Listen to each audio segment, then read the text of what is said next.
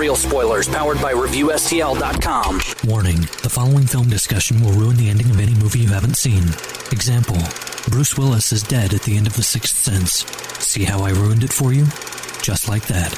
Here are a few more. Rosebud. Silent breed is people! I am your father. Get it? Real spoilers. You've been warned.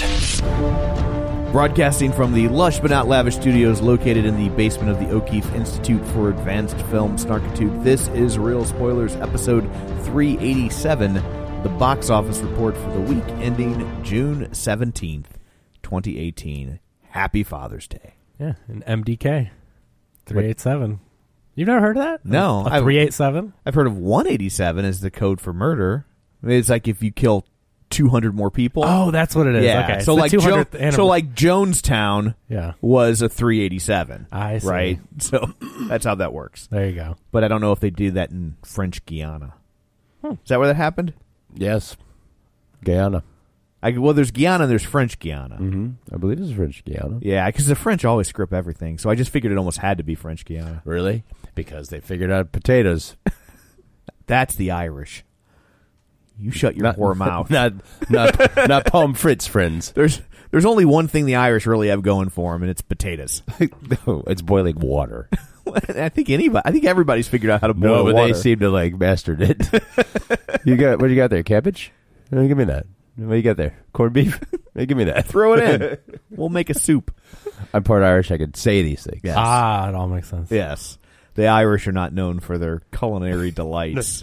I only inherited my skin tone from the Irish, so I don't have much to say on it. But I inherited my skin tone and my bad poetry. Mm. Yeah. Are they known as bad poets? I don't know. I don't know. I guess every Irish poet I've read seems pretty bad, but then at the same time, pretty much every poet I've read seems pretty bad. I think you just don't like poetry. Maybe I just don't like poetry. I should stop blaming this on the Irish. Although Robert Frost. That was a massive eye roll. Yeah. It was just like, oh, God. Now, is Bono Irish? Yeah. Could he be considered? I mean, musicians, they're writing. Is that a poet if you're a I songwriter? think a lyricist in a band is a form of poetry. Pretty close, at least. So, yeah. There's a documentary about his songwriting style, and it was pretty fascinating. I think it was in celebration of like the 30-year of Achtung Baby. So it came out a few years ago. And it was, I don't know, something like how he writes from 30,000 feet above, and he like kind of... Like he has a sort of just a little bit of a song, and then they write the music, and then he has to like figure out the rest of the lyrics. So he just kind of scats his way through some of the lyrics, like David Lee Roth. And then except you just we're done. Boosty boosty bop, diddy bop. Sorry. And then he'd be like boosty boosty bop, titties. Like that's how David Lee Roth writes. Where's my sword? But so then he like just sort of figures it out, and then. He's like, it's kind of a dangerous way to write. And I was like, well, no. I mean, I don't think there's actual danger involved by it. Right. I don't think anybody's ever been hurt. Yeah. Like, uh-oh. But so he sort of like has just some like generic or rhymes and stuff like that. Then he slowly like develops the song around. But it seems to work a lot of times. I mean, not so much recently, but How many bands are still putting out like top tier music 30 years in?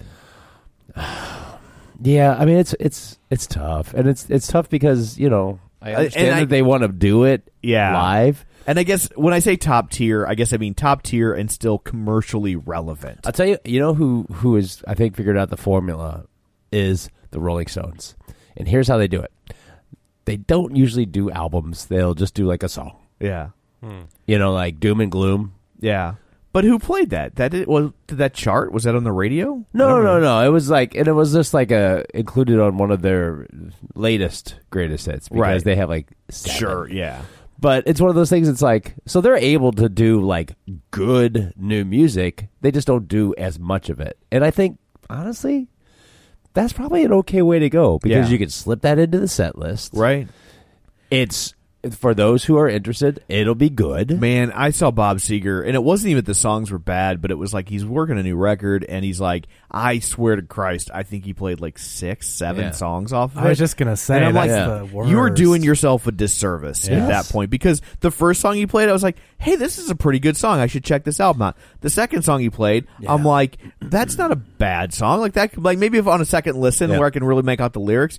By the sixth song, I'm like, I want to stab you and end your bloodline. Yeah. Like, I just, like... 2's the limit. Yeah, I say you no can come more back than 3. later. Yeah. Sneak another one in later. Well, yeah, he didn't necessarily do 6 in a row, but 6 is too way many. too many for anybody. Yeah, although as a concert promoter, I wasn't for this particular show, but I'm like, when they play new songs, I'm like, cha-ching. Oh, yeah. Beer You're sales. making money. Yeah. Yeah, that's a good when they point. buy the beer. But it's, I mean, we saw the Cult, and I saw them like at the Roseland Ballroom in New York, and they did the Electric album in its entirety, and then the Greatest Hits. Amazing show. Yeah. And then we see them, and I saw them at, the pageant a few years ago, or quite a few years ago. It was a great show. So they were coming back, and we told some friends of ours, I'm like, yeah, go. They sound so good. They're tight. His voice is great. And then they started doing some new stuff. And then, the Billy Duffy, the guitarist, sits down. And I'm like, even the guitarist is bored. He sat down. When your guitarist sits down, not a good sign. let's ditch some of the new stuff. Like, do 1. Yeah. Or 2. I think 2, especially if you know you're a band that you're not going to really have radio singles and produce hits. Yeah. Like the Cult's got to know nobody's playing this on the radio. No. These songs aren't going to become hits. No. You know what I mean? So like 2. I think 2's your number. No, we were at 4. Oof. And I was like, oh. That's the worst. It really is when you're just like waiting for the good songs, and then by the time it's done and they've sprinkled in 3 songs that you wanted to hear, it's over. And what do you know? Well, it was ironically the 5th song would be like Firewoman, and the guitarist like jumped up. Yeah. Like even he was like, yay! Thank God. Something the crowd cares about. Yes. Yeah, it was terrible. That part. We should probably go around the table and introduce ourselves. This is Dan. This is Kevin. And this is Tom. As you can tell by the fact that we talked about music and no one shoehorned in a wrestling reference, Joe's not with us this week. Remember when Rowdy Piper played his bagpipes in the squared circle? Captain Lou Albano made a great album with Cyndi Lauper. Yeah, I'm like, that's all I can come up with. Yeah. That's all I got. Oh, Fozzy. Yeah. Oh, that's true. There's the Fozzy band. And that's, Waka Waka. Oh, never mind. No, that's Sorry. a different Fozzy. So, shameless plugs. Don't forget we're available on iTunes. You can go there, rate, review, subscribe. You can also join the League of Show Sharers at facebook.com/realspoilers.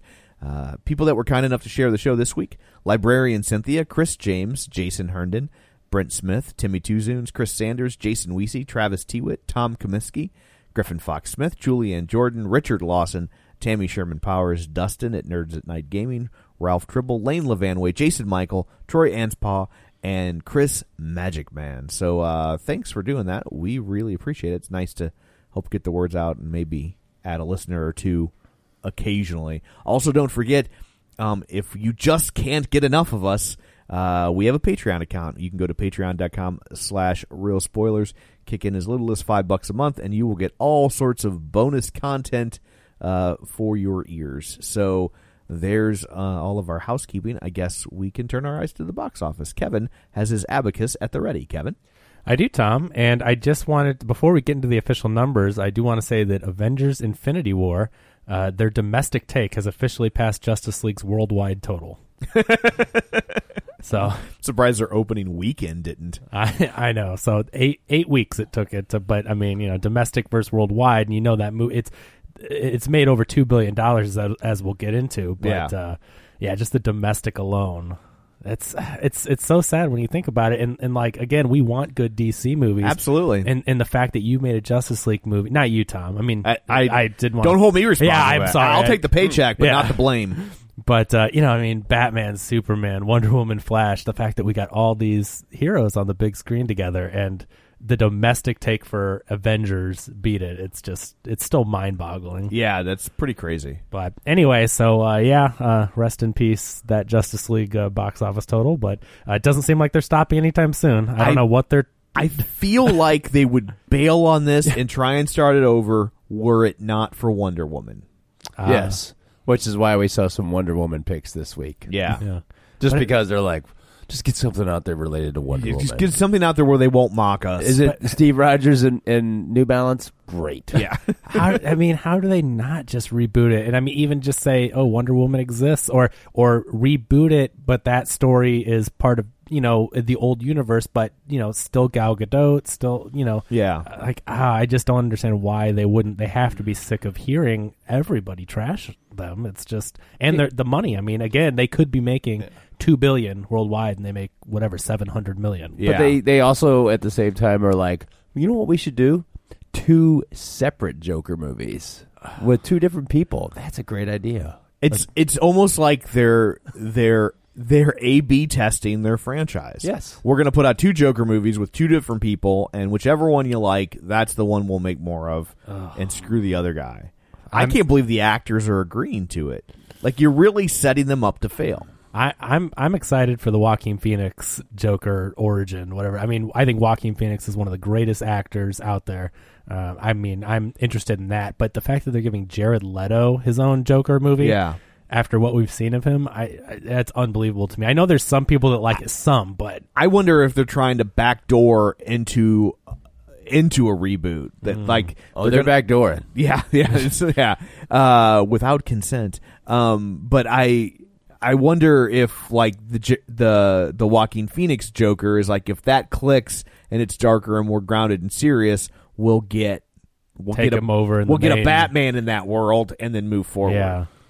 I don't know. We'll see what ends up happening. And you know who else doesn't know? Yeah, DC and Warner Brothers. Yeah, they don't know either. Maybe the only reason they're not scrapping it is because Aquaman's coming out. I believe it's this year as little next. It's on the cover of Entertainment Weekly. Yeah, so it's got to be coming out soon. But I just have no interest in even when exactly it comes out. But I think that's November of this year. So if they reboot it now, then it'd be like, oh, we're rebooting and we have a movie coming out in November. Like, it's done. So I wonder if they're going to stop production on anything else. Maybe Wonder Woman will be a part of the new universe or whatever, and maybe after Aquaman they go, hey, I don't know, it's a hot mess. It is. Do you guys think I'm going out on a limb here, but do you think Aquaman will actually be in the water this time?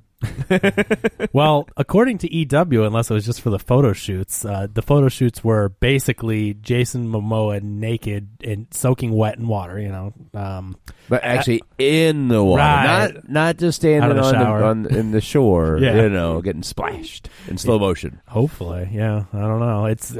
But yeah, every single photo shoot, it's just a little ridiculous. Go look at EW if you care to, but it's like every character is just like water dripping off of them. It's bizarre. But anyway, this weekend though, talking about movies that are in the top 10 and making money, Incredibles 2. How about that? The movie of the week. What a shocker. $170 million. Wow. I mean, that's even higher than they estimated. I saw early estimates were 130 to 140. So now they're saying 170. I think this was a great weekend for them. I think for an animated feature, it's this is a good it's a good Father's Day excursion. Definitely. You know what I mean? Like, this is a movie that a lot of dads are going to be, it's not like trying to drag dad to see Frozen. Right. As great as Frozen was, but you know what I mean? But a lot of dads are going to be like, But for The Incredibles, and dads probably are familiar with the franchise and probably like the first one. I think it's a much easier sell. And then I think it's a nice bait and switch. And then mom's like, "Hi, yeah, the women are in charge and running the show." Yeah. It's interesting how the story flips that. And then dad's at home with the kids in the movie, and we'll get into it. But those are like him at home with the kids. That's some of the most entertaining stuff in the movie. And it's really interesting how they kind of flip the roles, and especially for the time period that Incredibles is set in. Yeah. But I agree. It's for the whole family. I mean, it was really neat seeing the crowd show up and how diverse the crowd was. Right. From kids to adults, and really neat. So $170 million, fantastic for them. I don't have a budget on it. I mean, I know it's got to be around 200. I mean, isn't that with the animated stuff? Especially the top tier stuff. The big stuff, yeah. So if it's a Despicables, they churn those out for about 80-90 million. Yeah. They do. Yeah, it's amazing. And they make $1 billion. It's insane. So anyway, we'll see what that does and if we get a budget on it. But big opening weekend for them.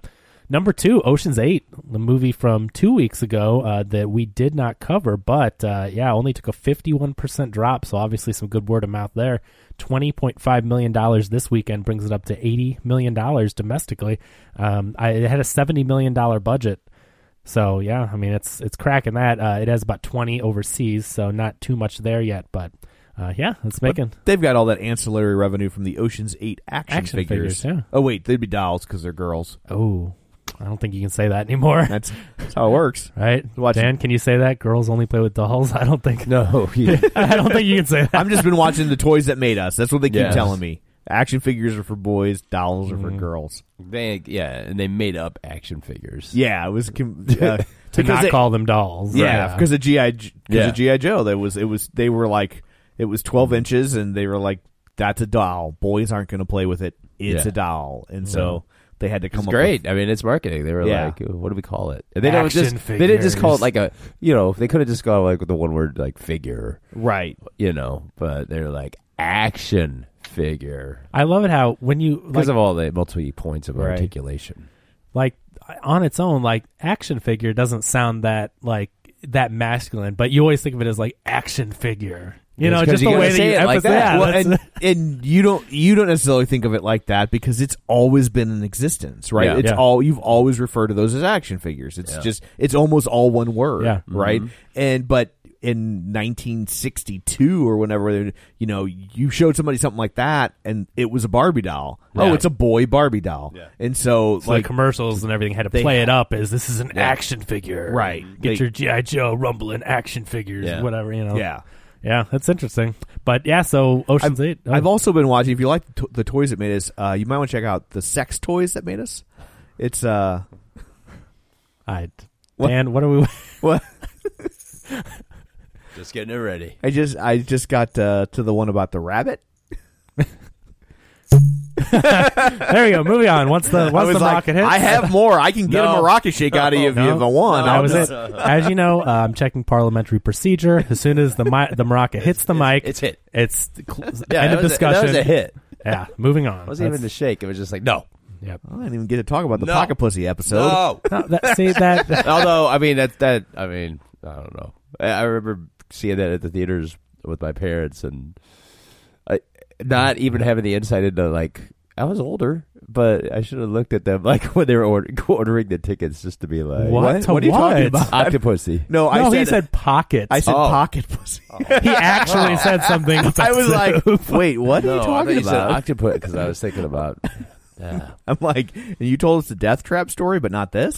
So I have to say, like, because I didn't grow up in that era, and of course I know the movie now, and the era of Pocket Pussies. No. You're living in it, buddy. Octopussy. Yeah. So when that came out, how did people react to it, and did they know what they were doing? Everybody tried to maintain some composure, this wasn't happening. Yeah. Were they trying to play off Pussycat and that, or were they? I mean, I just am trying to think of the mindset of why they named that character Octopussy.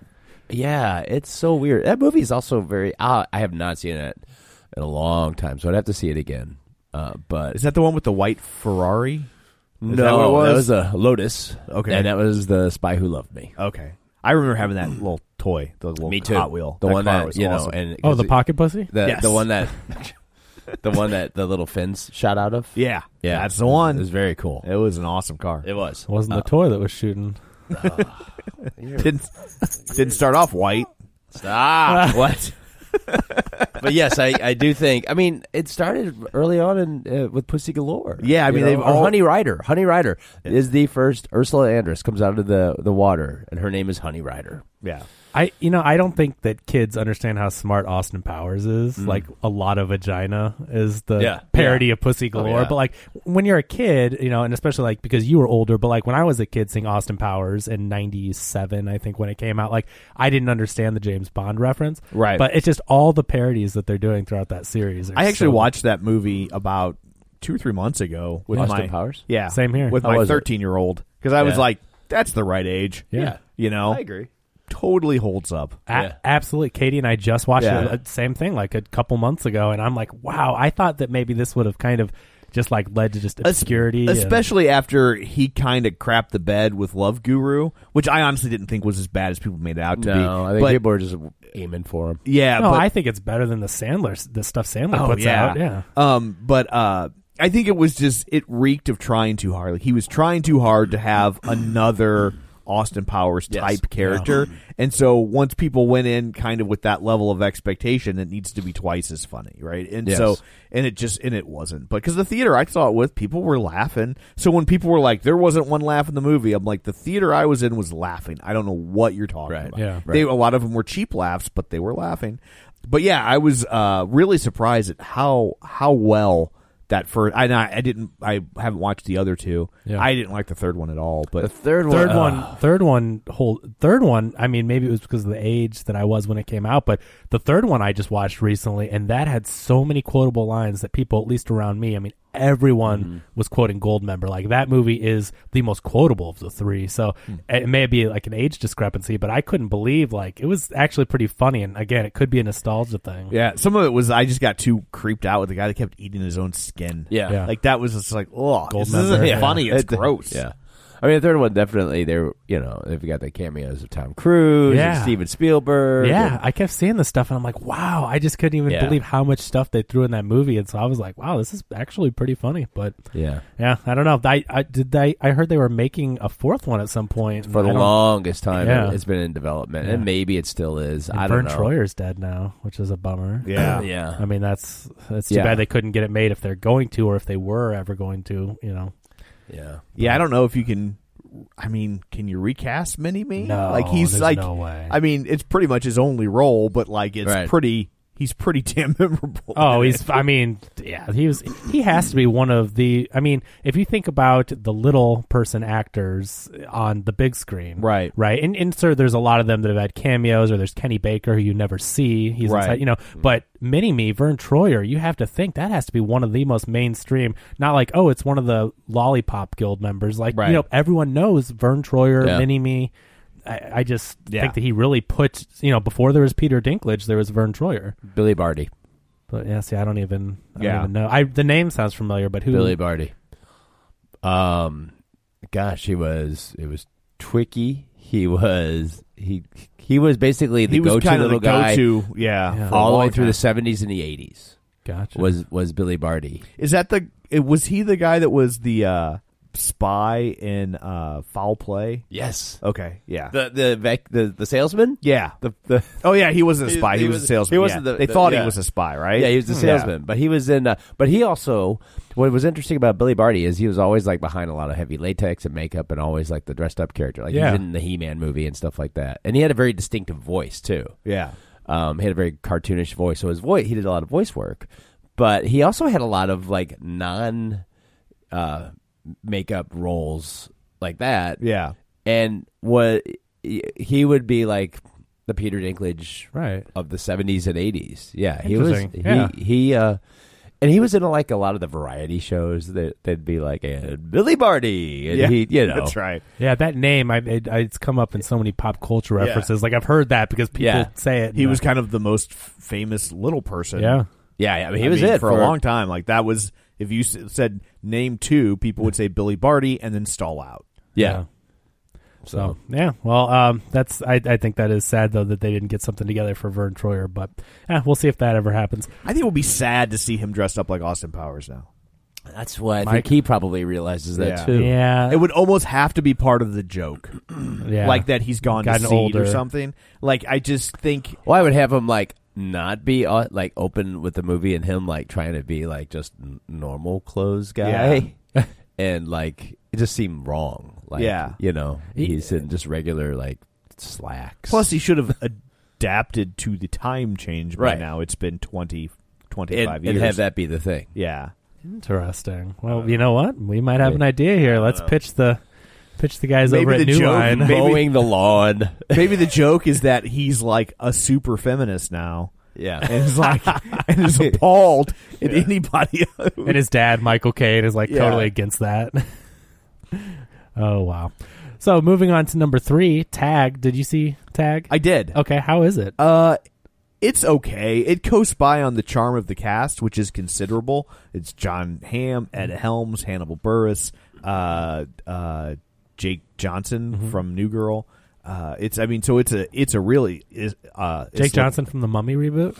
Yes, or from New Girl, Isla Fisher. So it's a really, really solid cast. I just thought it would have been a little funnier. Yeah, like I thought like there would have been more jokes that landed, and so that was a little frustrating. But it was a great cast, and they had a lot of chemistry. It was fun to watch them, but I wish it had been funnier. Yeah. Did you say Jeremy Renner?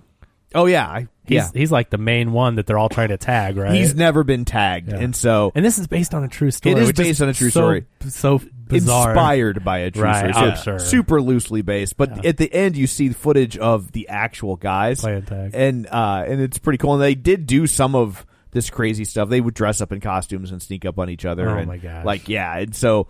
Is it okay if you're going out? Like, let's say you even have Movie Pass, so it's free for you. Like, is it totally worth just a Friday night out to the movies? Yeah, okay. Just for entertainment. You're not going to probably buy it or watch it again, but it's fun enough to. Yeah, cool. Well, that made $14.8 million opening weekend, so I don't have a budget on it. It does have a pretty... Oh, I do, $28 million, so that's actually not bad. That's pretty cheap. It's got a pretty healthy cast on it. So. Yeah, I guess none of them, though, have ever really been bankable film actors. Yeah, I guess they have points on it, too. I mean, with that many people, just divvying it up, plus the catering bill, I mean, that's... they're hoping that it's going to be a success. Yeah, but you figure Jon Hamm, for all of his celebrity status and hit TV show, he's never really top-lined a hit movie. He's never sold a movie like that. Ed Helms has been in some hit movies. Ed Helms is probably the most bankable of this for the comedy group. But even then, I don't know that Ed Helms gets people in the theater. You know what I mean? I don't know that anybody's said, let's go see the new Ed Helms movie. Yeah, it's interesting. And he's tried. Was he Vacation? They tried to reboot with him. And which was decent. It certainly wasn't his fault. I thought he was great casting for an adult Rusty. Yeah. So anyway, but $18 million on a $28 million budget. So we'll see how that sticks around in the coming weeks. Number 4, Solo, a Star Wars story. That one's still sticking around. $9 million. Is that what we're going to call it? Sticking around? It's still hanging on. I mean, it's not making what they want it to, but that's for sure. But 43% drop this week. That's a $9 million take that brings it to $192 million domestic. What did you guys? I did not listen to the episode. What did you guys think of that? I liked it. I thought it was fun. I saw it 3 times. I thought it was really good. Okay. I haven't met a single person who has not liked this movie. It's just the internet. Yes, it's the thing. It's, like it has to be because we saw some family last week and my uncle was like, "Oh, I heard it's maybe it's fatigue," and everybody who saw it was like, "It's a lot of fun." Hence the box office. It's the loudest voices that are saying how bad it is. But if people, if especially casual audiences, I mean. Obviously, the super nerds. We had a discussion on this last week, and then we found the articles to back it. There's a bunch of people talking about the toxic fans and everything. Yes. But if the casual viewers that don't have this, vendetta against it for whatever reason, if you go and see it, it's a fun movie. You're not going to be like, that was just boring. And, it's very entertaining. Yeah. I said, I go, honestly, for pure fun, it's probably the most pure fun, just simply for the sake of itself. Since A New Hope. Since one. That's the same. Same thing I said when I got out of it. I tweeted that. This is the most fun since A New Hope. Like, the other ones, there may be better ones, but just the fun fantasy escape. It didn't try to do anything. Like, A New Hope came up, and yes, I know George Lucas in his head had a lot of ambition. Right. And it's amazing in hindsight. But also, the movie was contained, if that was it, if that was the only thing you ever saw, it was that was fun. You were fine. Yeah. Yes. Yeah. And that's how this was. I was like, hey. And as much as I like Star Wars, some of them more than others, but and I've liked the new stuff they've been doing, but how fun have they been? Right. You know what I mean? Right. They're so concerned about the mythology and the especially the seriousness last one. and the it's pretty serious. Well, they're carrying so much weight of everything. They're carrying the weight of everything before it. I mean, you're right. But Last Jedi is episode 8. It's the 8th one, and they have to. That's the penultimate film in the entire saga, and they have to. They have to make everyone happy. They have to try to appease the fans and carry that mythology, and then set it up for the final. It's I don't know, and I do worry that they're gonna maybe start to second guess things like doing an Obi-Wan movie or a Boba Fett movie, and it's like I think there's an ability to do those, and maybe depending on what this Fox Disney deal happens, they might look at long form storytelling, like a miniseries for Boba Fett. Right, might be better because they can make it a smaller, tighter, more handheld. You know what I mean? Right, grittier. And they might focus on doing stuff like that because if the reaction from everybody has been, oh, it's a lot of fun.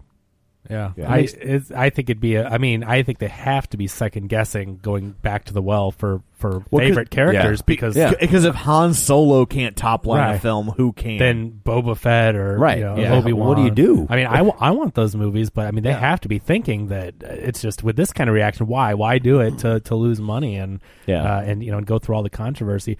And then that Comcast deal I just saw. So Comcast put in a bid where Disney and Fox had this, had it all accepted and they were getting ready to get it approved. And then Comcast bid something like $10 billion more. It was already a $56 billion deal. $65 billion. $65, and the board cash. Yeah, exactly. And it's not $10 billion in stock options or whatever. And so the board just approved meeting to discuss it this week. So they also have to pay Disney like almost $2 billion if deal. If the Disney deal doesn't happen, they got to pay Disney. But which was Disney basically threw that in there. Yeah. Sort of like, well, we're not going to walk away from the table with that. Right. But that's just a drop in the bucket. Disney would much rather obviously have all. I mean, just think about that: the X-Men and the Fantastic Four, and getting all those characters. And the distribution rights to the original movies. Yeah, and the back catalog of 20th Century Fox. Think about all the new remakes and reboots they can do based on the Fox properties, and Disney. Yeah. Well, and I think a lot of what's driving it is just streaming content. They want to launch their own platform. Yes, and 20% of Hulu too. And and they need that. They need that content and the infrastructure. Yeah, we're also talking about databases. Yeah, and server farms. Yeah, and networking and all of that other all basically all the IT and IS stuff that they're also going to bring. Yeah.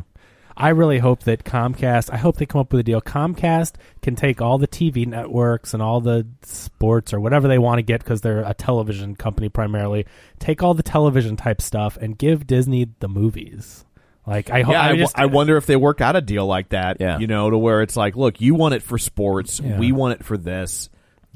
Disney doesn't want Fox News. Yeah, exactly. Right. Yeah. So just all the television networks. They were like, yeah. Because then Comcast doesn't have to pay anybody for the channels. They're their channels, so they can charge for them, make all the profit.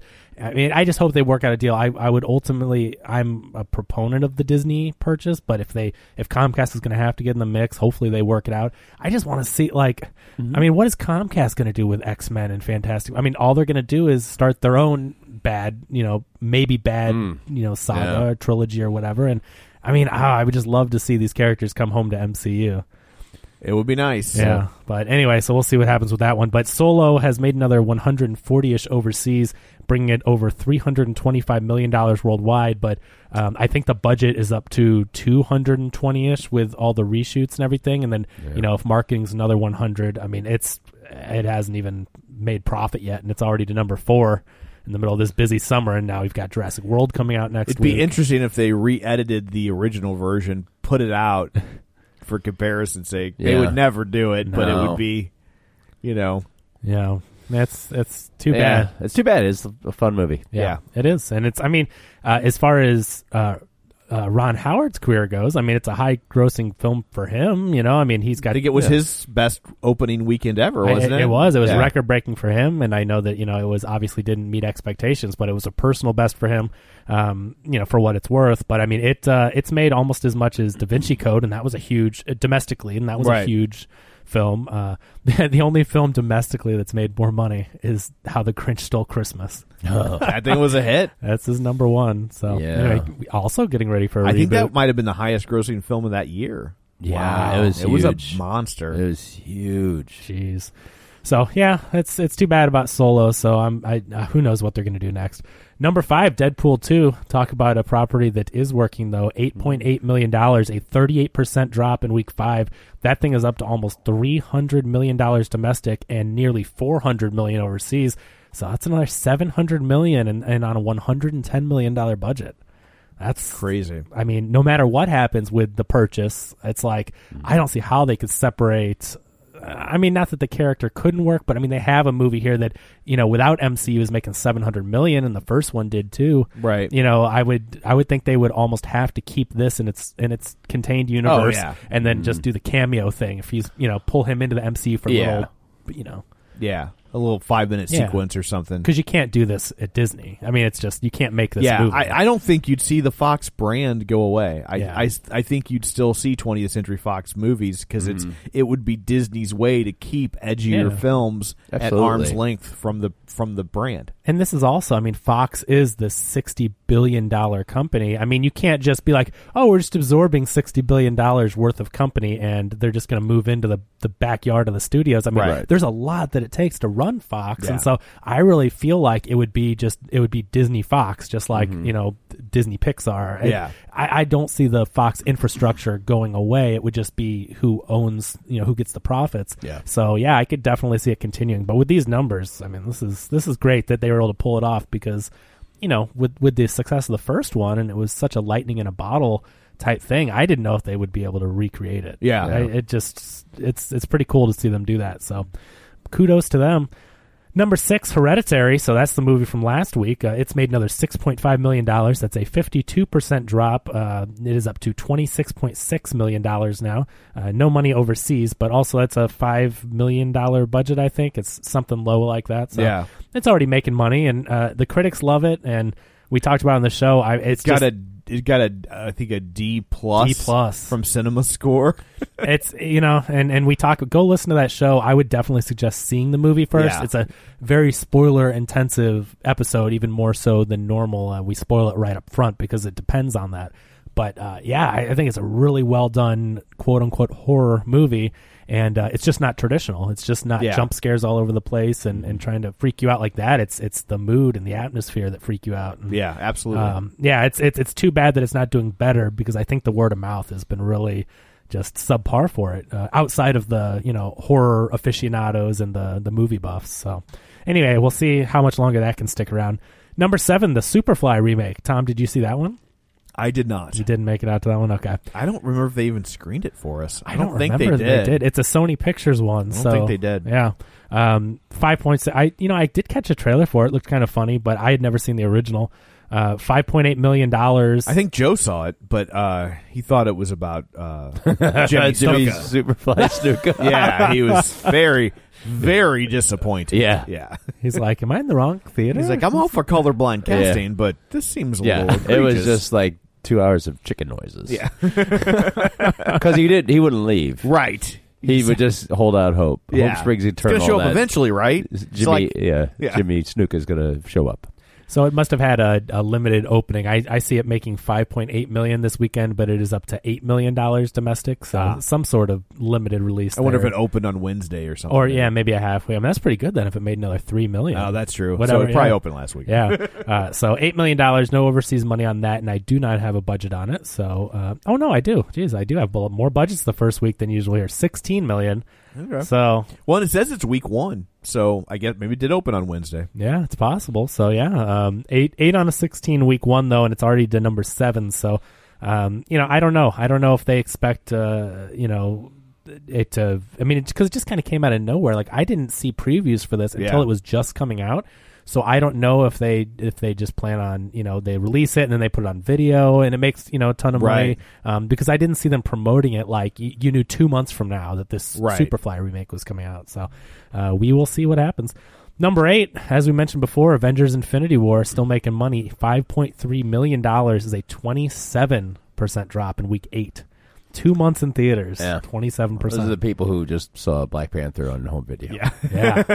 $664 million domestic, and of course it's about $1.4 million overseas. So it's broken $2 billion Marvel doing it right. That's absolutely that's all it's to it. It's an amazing cinematic achievement. I know that they're getting their accolades in cash, but I think that you really got to step back and be like, was this the 17th, 18th movie in this franchise? They haven't made a bad one yet. Yeah, some are certainly better than others, but they haven't flat out made a bad one. But if the worst one, I mean, compared to the DC stuff, I hate to keep bagging on it, but it's just true. Yeah, with the exception of Wonder Woman, their worst movie is better than easily DC's best movies. Yeah. But just to an undertaking like this, and also, I mean, what other franchise has this many films in it? I mean, you got to go to in the scope of 10 years. Well, 10 years. That was going to be the next part of my thought was like you'd have to go to James Bond, and it took them 50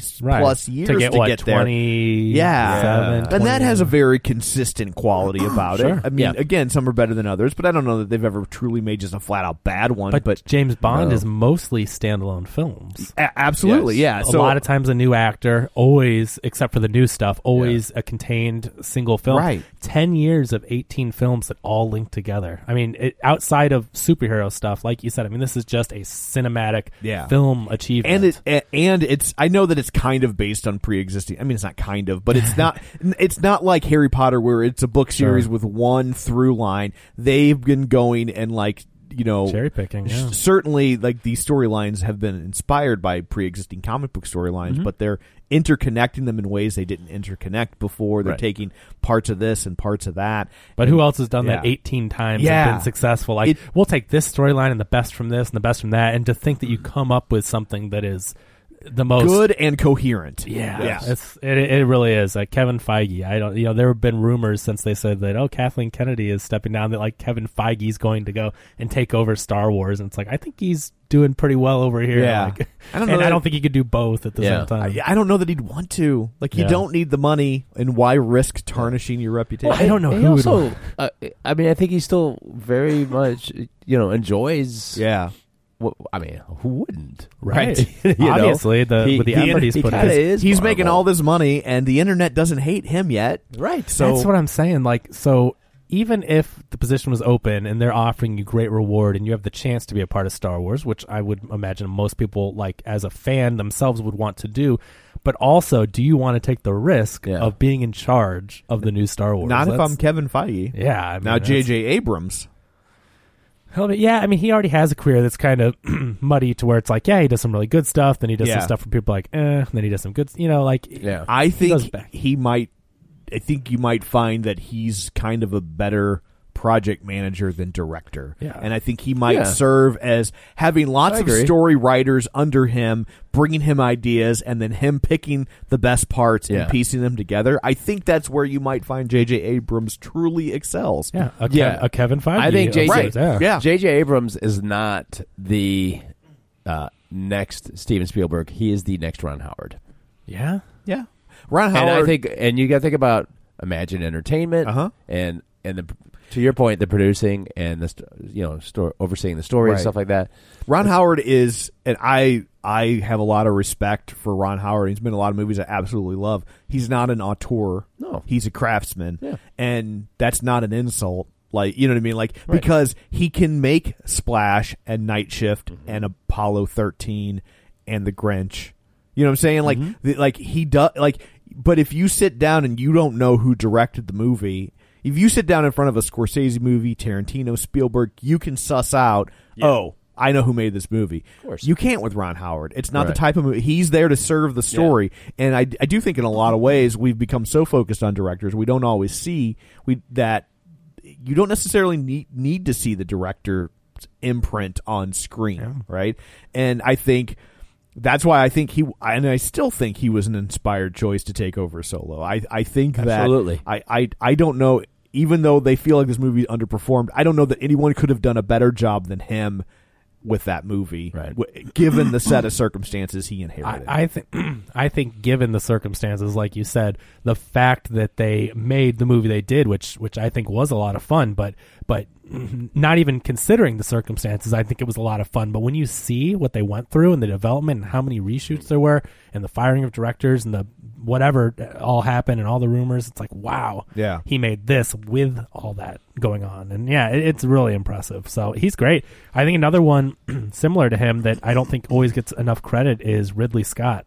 Ridley Scott doesn't have, I mean, he can make any type of movie too, and he doesn't have a certain style. Like, Tony Scott movie, it was a Tony Scott movie. Because it was blue. Right. But Ridley Scott, though, I mean, he bounced around from doing alien movies to doing, indie or art house type movies to doing action movies, and it's just, he can do whatever. And, and it's crazy how much he's put out, sometimes 2 movies in the same year that are drastically different and still big movies. Yeah. Ron Howard, he seems like a nice guy too. Whenever you see Ron, I listened to an interview with him with Mark Maron's podcast, and it was just like when it was over, I was just like, I just want to hang out with Ron Howard, right? Absolutely. Could I hang out with Ron Howard for a little while? I mean, just his stories, and he's just like the nicest dude. I seriously, if him and Tom Hanks were in the same room, I think a black hole would form. Of niceness. Like, I just... seriously, we need to kind of keep them separated. Yeah. Like, I think, like they the can't world be on the same plane. There would have never been a Splash or Apollo 13. Yeah, but now we got to keep them separated. It's especially... They can't be on the same plane. Now they're on, like, America's Dad levels. Like, it's just... Yeah. So, coming in at number 9, Adrift, which we talked a little bit about last week. Brad Hyan saw it. It made $2.3 million, a 56% drop. It is up to $27 million now. 800,000 overseas, so for whatever that's worth, $35 million budget, so not quite hitting its goals there. And rounding out the top 10, a movie that's doing quite well for itself, Book Club made $1.7 million, a 60% drop in week 5. It has made $61.8 million now, and there's no money overseas, but I mean, that's I don't know that I would have ever imagined Book Club making $60 million. Yeah, it's the same old story, keyword old, but that there's not a lot of movies for this demo, and it's so true. When they get something, they'll go to it. They might not go to it first weekend, but they'll go to it. And they put the cast is this is what do you call it? Like, this is the super band of this this demo. There's a lot of star power on that screen. Maybe not for our generation, but for that generation, absolutely. Yeah. So anyway. Probably would have made even more money without Jane Fonda. Oh, that's true. The older demographic. That older demographic. There's still a lot of people that are like, for good or ill. I'm not even arguing that it's right or wrong. I'm just saying there are a lot of older people that are like, Jane Fonda can go to hell. I will not see one of her movies. Yeah. I mean, I'm my age and I don't like Jane Fonda. Yeah. I mean, I wouldn't avoid a movie because of her, but she irritates me. Yeah. But I'll watch Barbarella all day long. I don't care what you guys say. I'd say on Golden Pond. Yeah, I don't want to see Dan's VHS copy of Barbarella. But just to put this in perspective, you guys, Book Club has now made more money domestically than Pacific Rim Uprising. Honestly, I think I'd rather see Book Club than see that movie. I would have to base my decision on, as someone who's seen them both, on running time. Tomb Raider. It's made more money than Tomb Raider. Really? The video game reboot that was, I think that did okay. Decent. Yeah. Did it make $100 million? Domestically, $57 million. Wow. And Book Club's at $60. So, I mean, you look at that, it's just like, wow, there's actually some big movies that, I mean, Red Sparrow made $46, and that has Jennifer Lawrence. Yeah. I mean, I know. But you would expect that to do better. That was going to, so it's just crazy to see that movie outperforming. But hey, I mean, they've got a demographic and a niche, and totally worked out. So that's the box office. Awesome. Well, thank you, Kevin. You're welcome. I guess it's it for this one. Let's go around the table and everybody can say where to find them. This is Dan. You can find me on Twitter, DanGraney67, GRANEY. This is Kevin. You can follow me on Twitter at Kevin R. Brackett and listen to Show Spoilers. Follow it on All the Spoilers on Twitter because someone took Show Spoilers, but that's at All the Spoilers, and we are talking about Westworld right now. And this time you can follow me on Twitter at Roger Kubert or on Facebook at Facebook.com/Tom O'Keefe. You can find the show online at Facebook.com/Real Spoilers or on Twitter at Real Spoilers. Don't forget our Patreon account at patreon.com/Real Spoilers. And find us on iTunes, rate, review, subscribe. So that's it for this one. Coming up on the next one, we will tackle Incredibles 2. Until then, you've been warned.